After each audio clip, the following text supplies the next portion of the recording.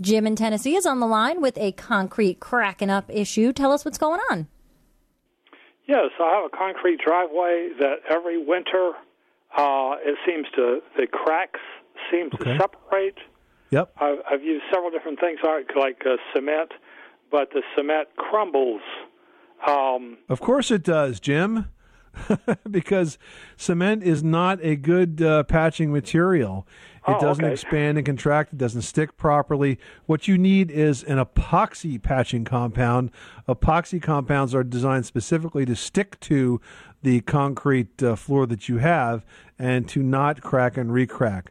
Anytime you try to use regular cement and fill something in, there's just not enough base there, so to speak, and it will continue to open and close and expand and contract and turn into little chunks of concrete that will fall out. Oh, great. Hey, I had no idea. And it's an easy fix. Take a look at the Quickcrete website.